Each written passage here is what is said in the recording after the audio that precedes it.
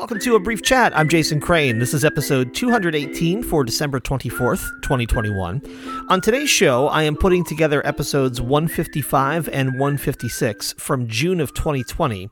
These were two interviews about the Sápmi people, and they were each about 15 minutes long, so I'm going to stick them together into one episode. This is one of my favorite episodes from the past life of this show, and I hope you'll enjoy it too. If you'd like to support A Brief Chat, go to patreon.com/vanarchism. You'll get early access to every episode, plus a monthly bonus show. This month's went out yesterday. I'm thanking a Patreon supporter by name on each episode. This week, my thanks go out to Kat from Tucson. I'm recording this in State College, Pennsylvania. I'm here through the new year and enjoying some time with my kids. My son is home from college and my other son still lives here. So we're getting a chance to spend a lot of time together, which is fun, and along with my co-parent. I have finished the probably last large road trip of van life. Went from here to Albany to Vermont to the Rochester area and back here again. After the new year, I'll be moving up to Albany and looking for a job in an apartment and settling down to a more normal life. Still keep going with the podcast, though, so stay with me here at abriefchat.com. Now let's dive into these encore episodes.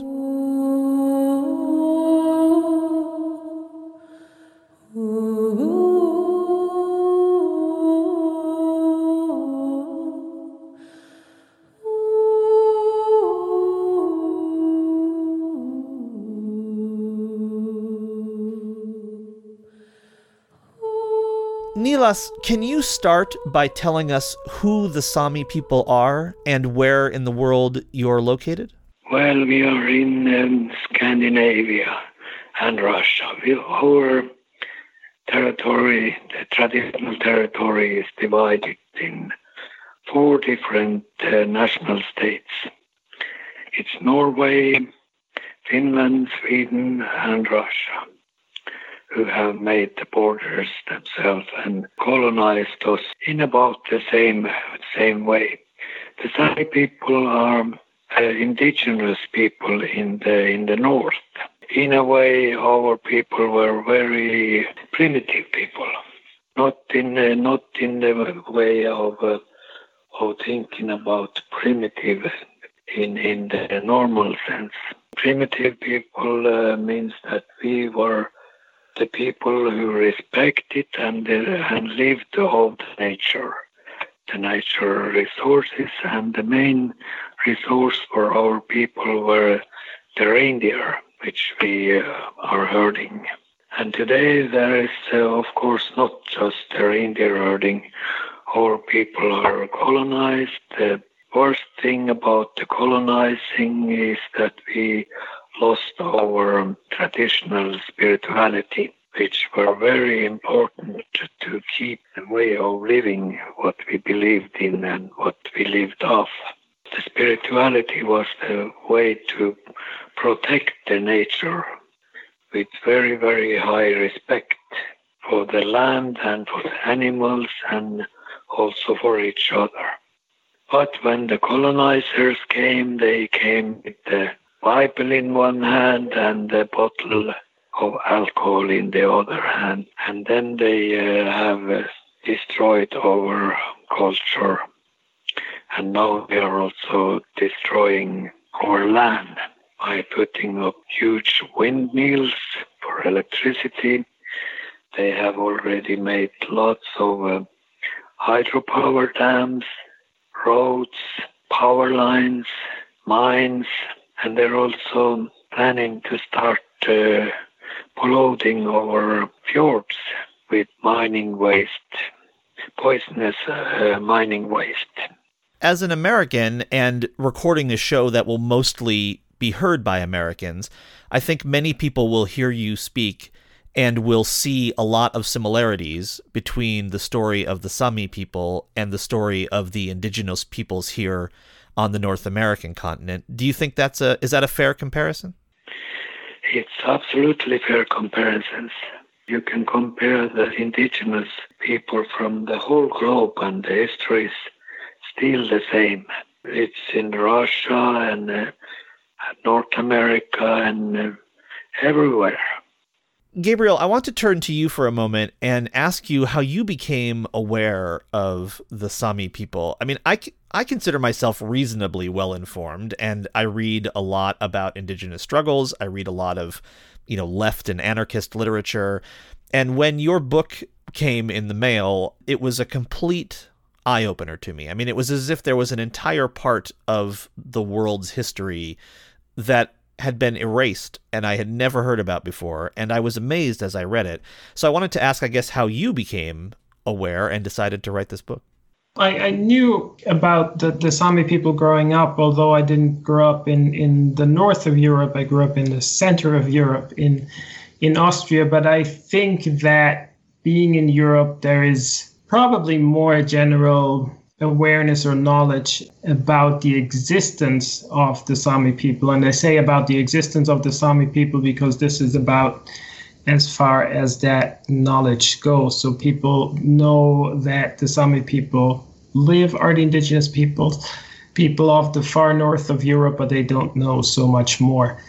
So in my particular case, so I knew that then growing up. So I grew up in Austria. I left the country in the mid-1990s, and by then already had a general interest in indigenous peoples. And so I went to the United States, actually to Arizona, where I think you're located now. Yes. To get some more insight into the situation among the Navajo and Hopi nations. And then I did some traveling there around the country. I went to the Pine Ridge and other places of interest. I spent some time in Australia and New Zealand.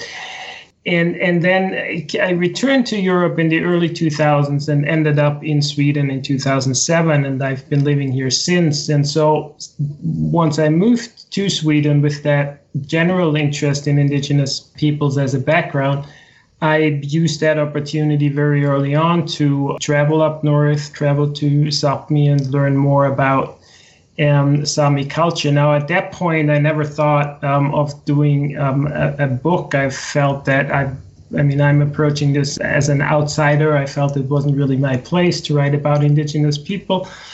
But then over the years, there were different factors that played into it. I looked at the English language market of books about the Sápmi people, and there are some great books, but a lot of them are academic studies. They're hard to get. They're expensive. So I felt there was kind of, I guess, what you're describing, a book that you could give to people that's affordable, fairly easy to read, and provides a general introduction. And I felt that because I had an established working relationship with PM Press, the publisher that was interested in bringing out such a book, I could make a contribution to spreading more knowledge about the Sápmi people. Then there was still the question of how to do the book as, again, an outsider.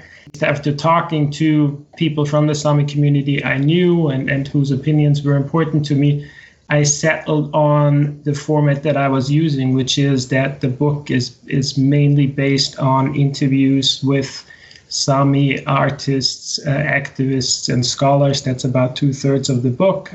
Nilas is one of the people I interviewed.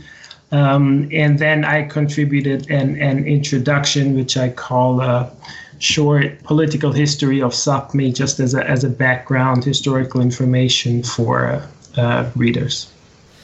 Nilas, you have been very involved in the fight for justice and recognition for the Sápmi people. And I wanted to ask about how you got involved in that fight. Yeah, as 11 years old boy, I ended up in a hospital, which was a combination of old folks' house and a hospital.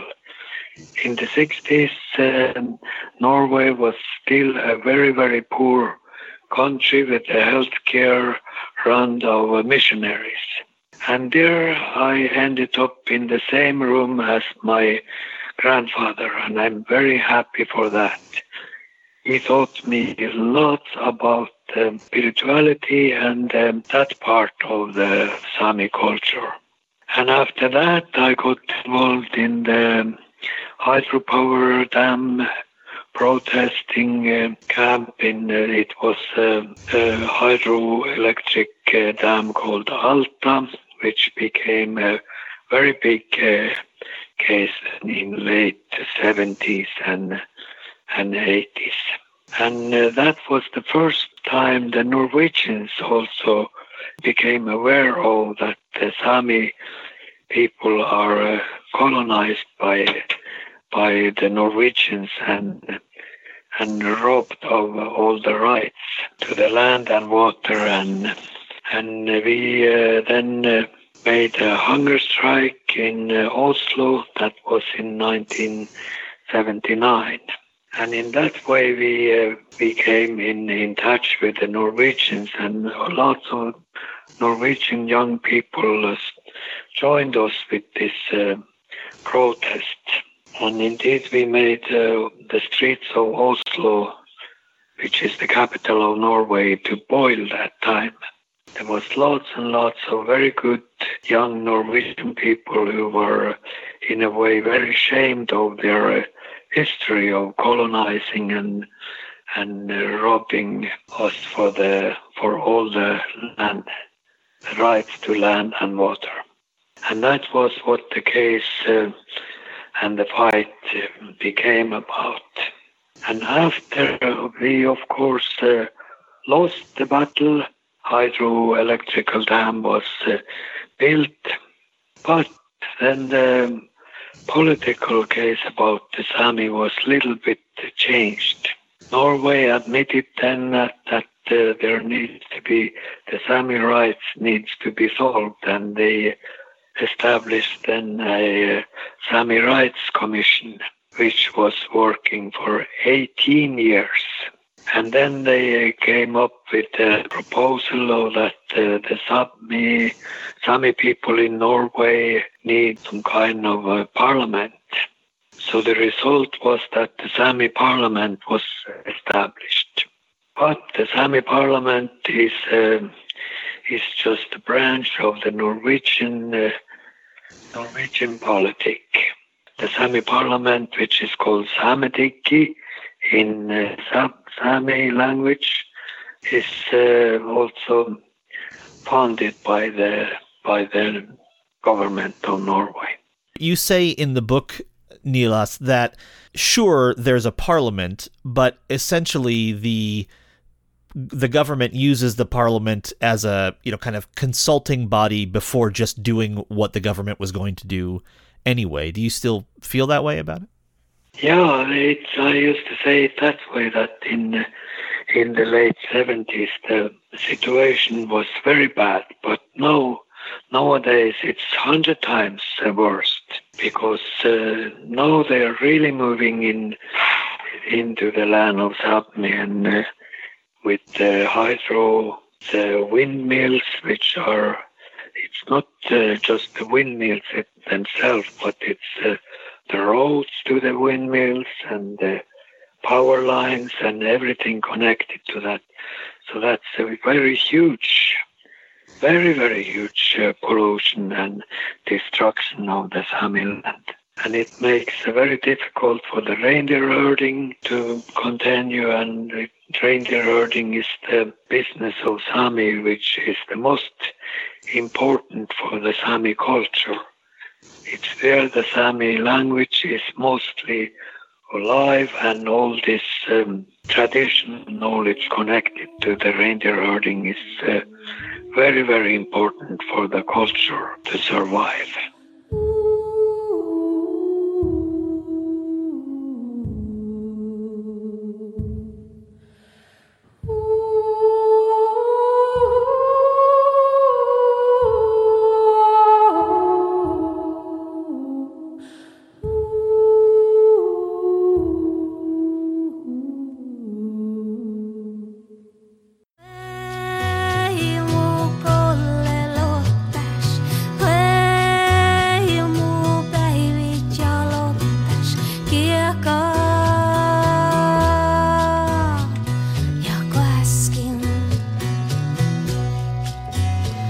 Niilas, can I ask you, you were, in 1982, you were involved in an attempt to sabotage a bridge, and you ended up being injured in that attempt and were imprisoned, and then you fled to Canada, and I am greatly condensing a story, but the story is in the book, and I encourage people to read it.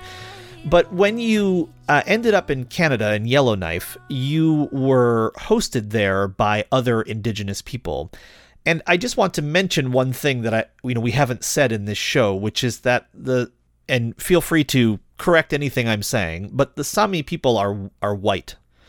And as a result, you are in a very rare position of being an indigenous people who look like the people who are the colonizers in most of the world.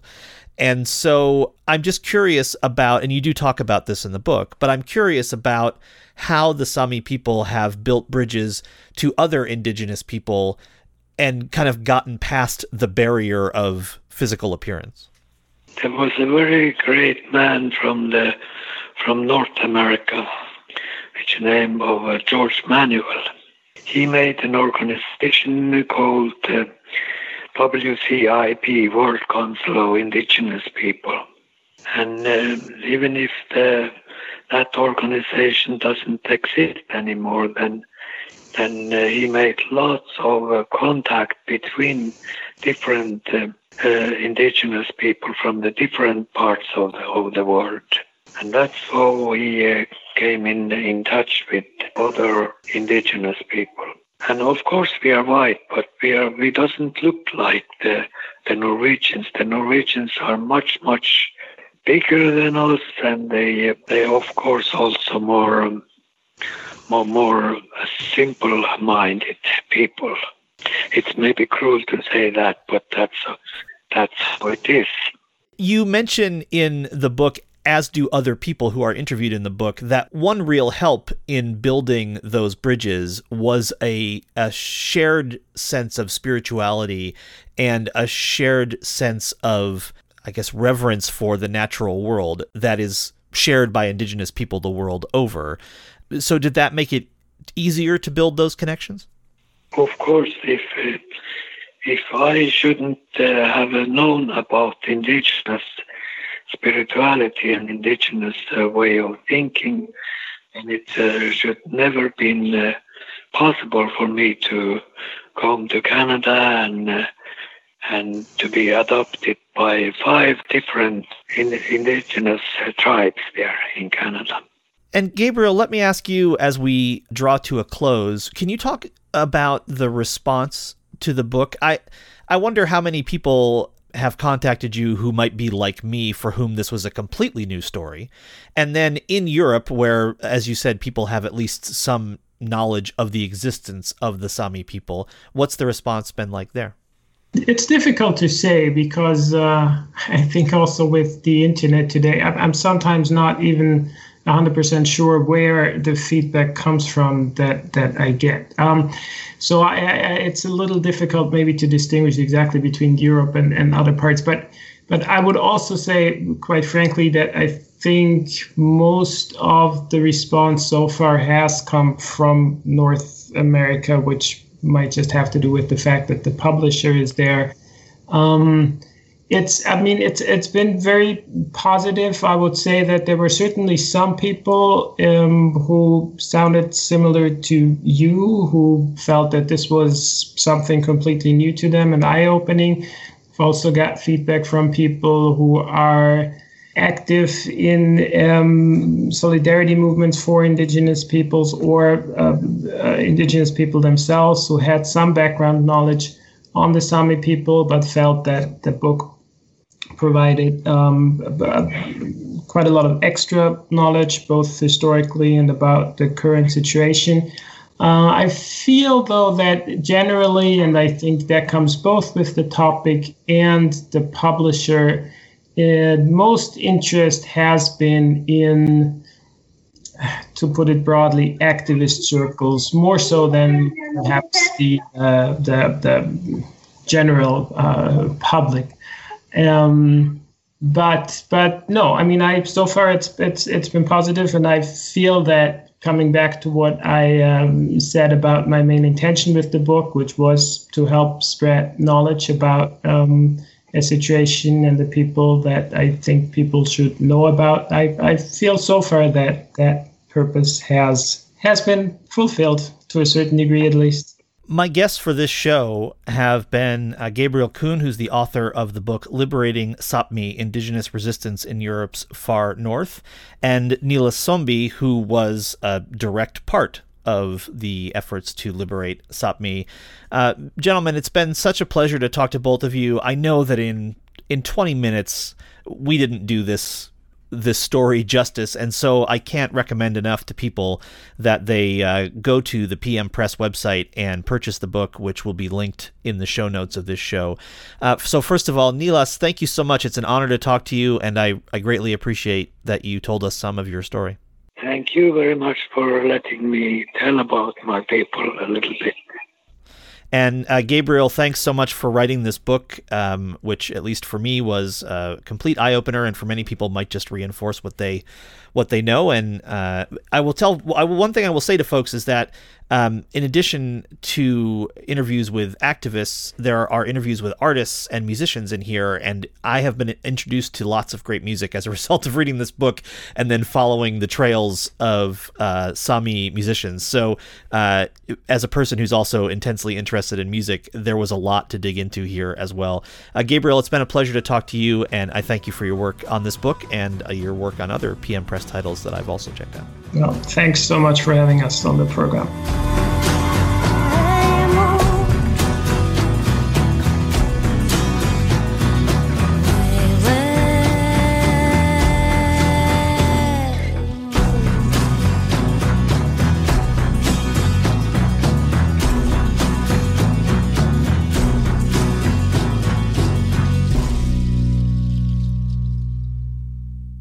Thanks for listening to this episode of A Brief Chat. You can support the show at patreon.com/vanarchism. You'll get early access to every episode, a monthly bonus show, plus travel essays and photos and videos from my Vanarchism project, which chronicles my van travels across the U.S. Thank you, and I'll talk to you again next week.